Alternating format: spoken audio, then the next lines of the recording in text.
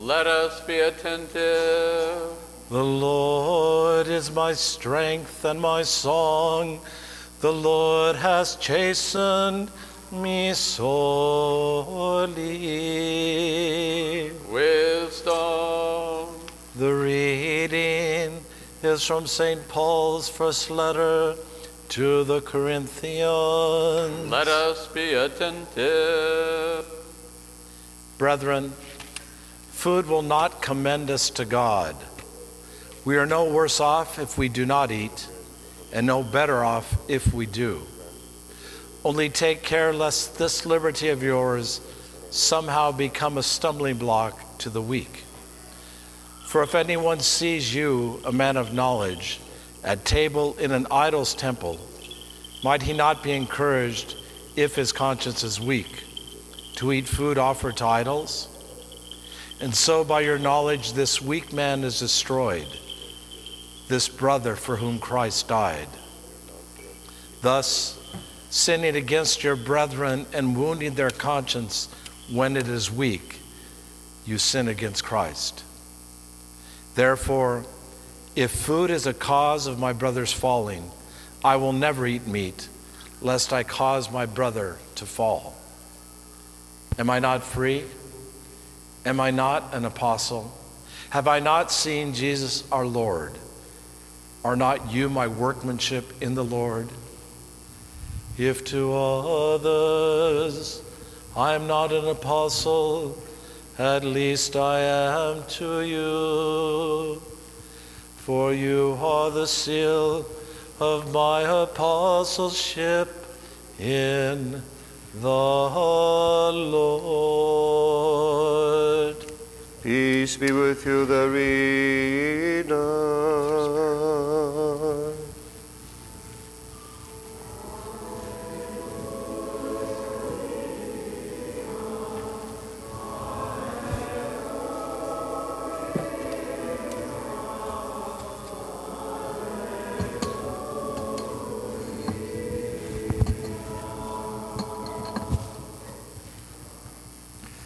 Wisdom, arise, let us listen to the Holy Gospel. Peace be with all.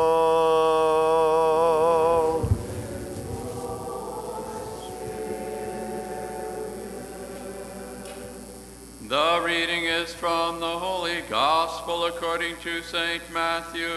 Let us be attentive.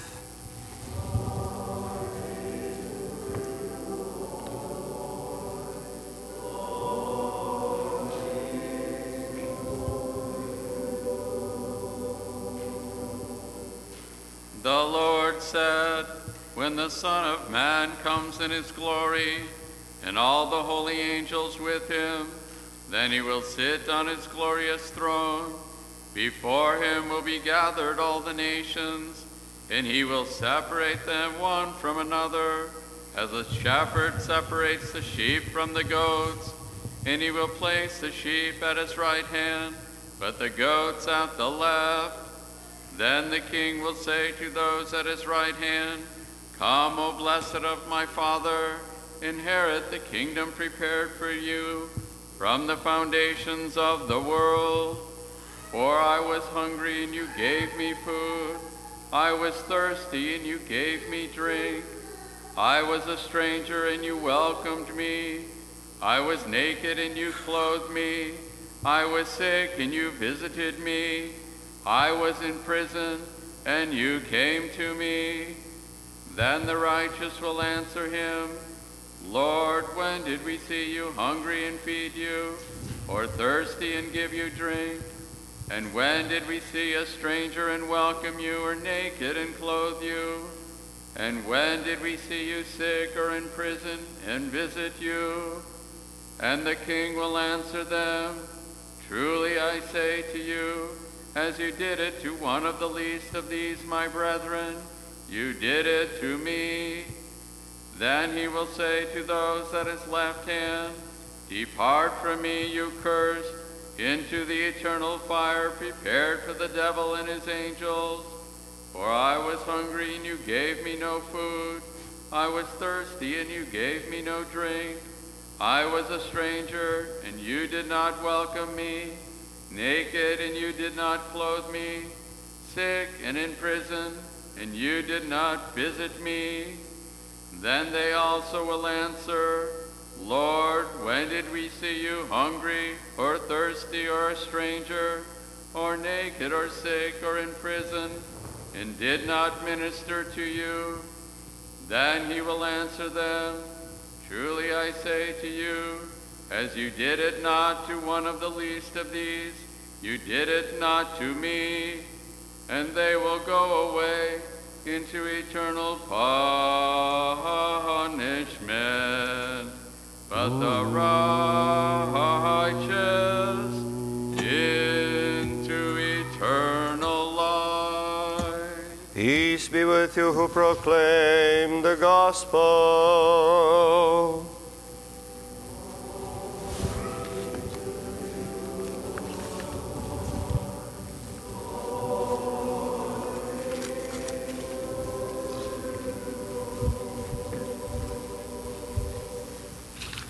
In the name of the Father, and of the Son, and of the Holy Spirit. Amen. Brothers and sisters, this Sunday, in the liturgical cycle of our church, is one of those Sundays where a priest could get into a lot of trouble with the parishioners. It's called Judgment Sunday. Nobody wants to be judged. Nobody wants to hear about a judgment, right? Let's face it, especially in the last 10 or 20 years, one of the worst accusations you could throw upon someone is that he or she is judgmental, right? Yet, some of the most venerated people of our society are judges who pass exactly that, judgment. Judgment isn't something bad. Judgment does not mean condemnation. Judgment, in fact, is the use of our discernment to figure out that which is good and that which is perhaps not good, that which is useful and that which is not useful. And notice that I did not say that which is right and that which is wrong, because sometimes that which is right may not necessarily be useful or good.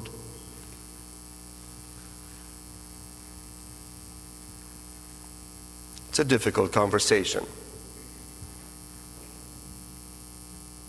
But as I try to actually walk us through one way to receive the message of this Sunday into our lives, I'd like you to join me in a bit of an exercise.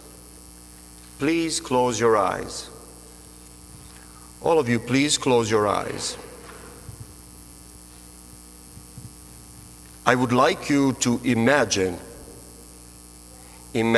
how you want your life to be in 1 year from now. Now, I would like you to imagine how you would like your life to be 5 years from now.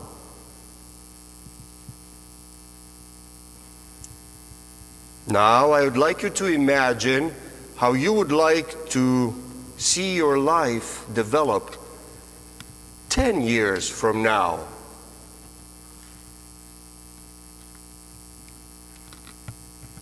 Things are getting more difficult, aren't they? Particularly for those of us who are perhaps more advanced in age. Now, I would like you to imagine how you would want your life and your soul to be the day you die.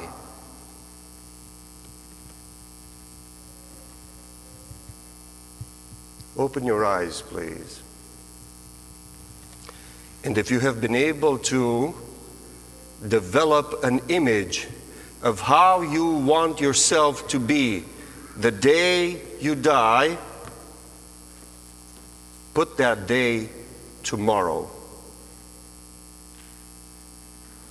Imagine that you don't have the opportunity to live out the image that you have formed in your minds for 1 year from now, or 5 years from now, or 10, or anything at all, because tomorrow is the day that you die. If I had asked you to do that first, perhaps your image would have been different.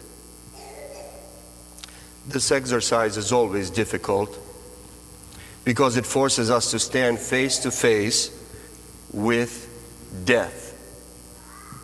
It's not pleasant. It's not even desirable, is it? In fact, it's fearful. We are afraid of our deaths. We have been conditioned to be afraid of our deaths for two basic reasons. One, we are afraid of the unknown after we die. Yes, we're here, we're Christians, we believe in the Lord Jesus, but we don't really know. And because we don't really know, we are really afraid of it. The second reason why we're afraid of death is because we love our lives here. We really do. Even when we have struggles and suffering, we actually really cling on to life here. And it's not just because of the things we have, because sometimes people are so poor that we don't have anything to love. It's not because of the jobs we have, because sometimes we have to labor in jobs that we dislike.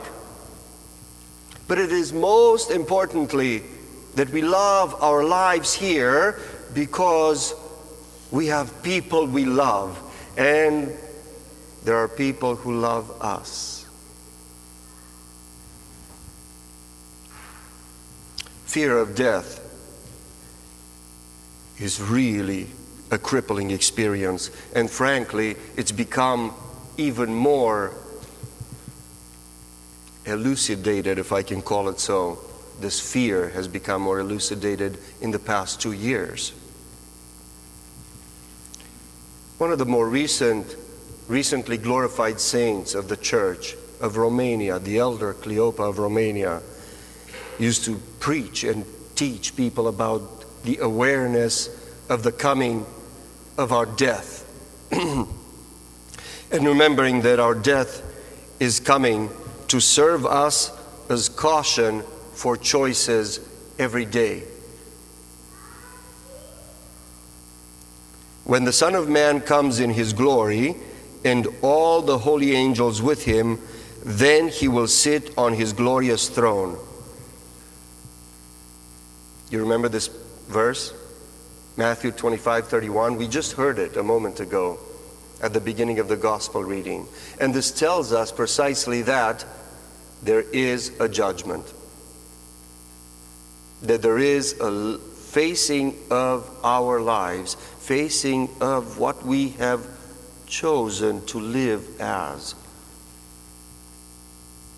It speaks specifically, the verse, to the second coming of Jesus.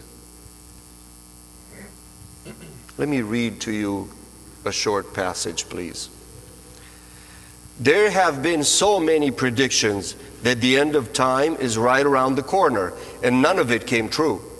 The Savior said that no one knows the time, and so there's no point whatsoever in guessing or being disturbed by other people's guesses.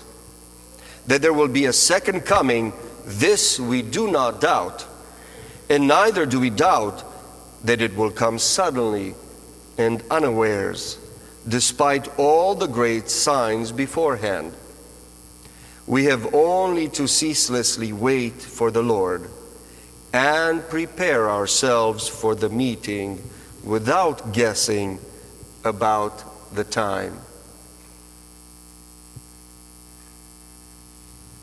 This paragraph was written on January 13th, 1873, by Saint Theophan the Recluse, a monastic of Russia, a bishop of Russia in the 19th century, who left us actually many, many teachings truly practical for daily life.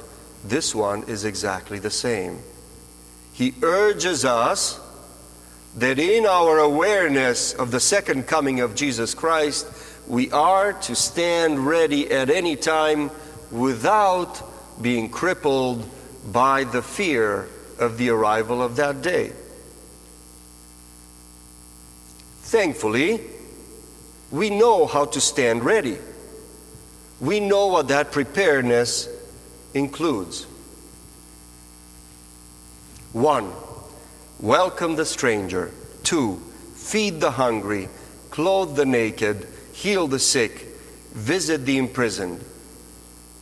We just heard this exhortation a few moments earlier too, didn't we, in the gospel reading? All of these things are really quite easy to accomplish. It doesn't take much. And all of us actually do those things, oftentimes with great success. But if you remember my sermon from a couple of Sundays ago about prayer, whenever we do something, not just prayer, it is important that we make it real. And remember, I had a couple of words to share with you. Make it a rule, make it regular, make it an encounter, make it an awareness, and then do it with love. Because there is a temptation to do all of those things. Welcome the stranger, feed the hungry, clothe the naked. There's a great temptation to do all of those things as if it was a list with lines by which we put check marks. More than just doing those things, our preparedness requires us to cultivate love being infused in those activities. You see, when Jesus Christ came to earth in the flesh the first time, He reminded us, He came to bring us to the awareness that together with the Father and the Spirit, He created us to live forever. He created us eternal. And He created us eternal in the joy of a relationship with Him. All the healing and the teaching and the comforting and the feeding that Christ did while He walked this earth in the flesh was really just bringing us back to the reality that our creation was for eternity. And in this creation, He infused love for a relationship with Him, because He has that type of infused love for us.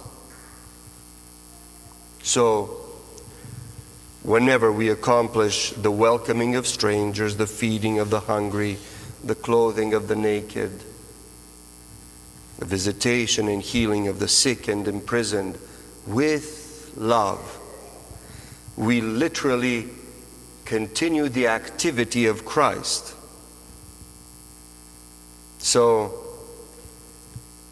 remembering to not look at that list as simply a list with check boxes to put marks by, we strive to cultivate in ourselves and all around us love for those activities, love for those actions of Christ,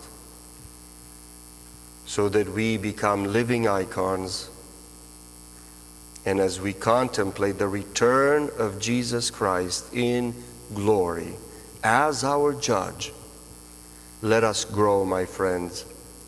Grow especially in our love for that relationship and that work. Amen.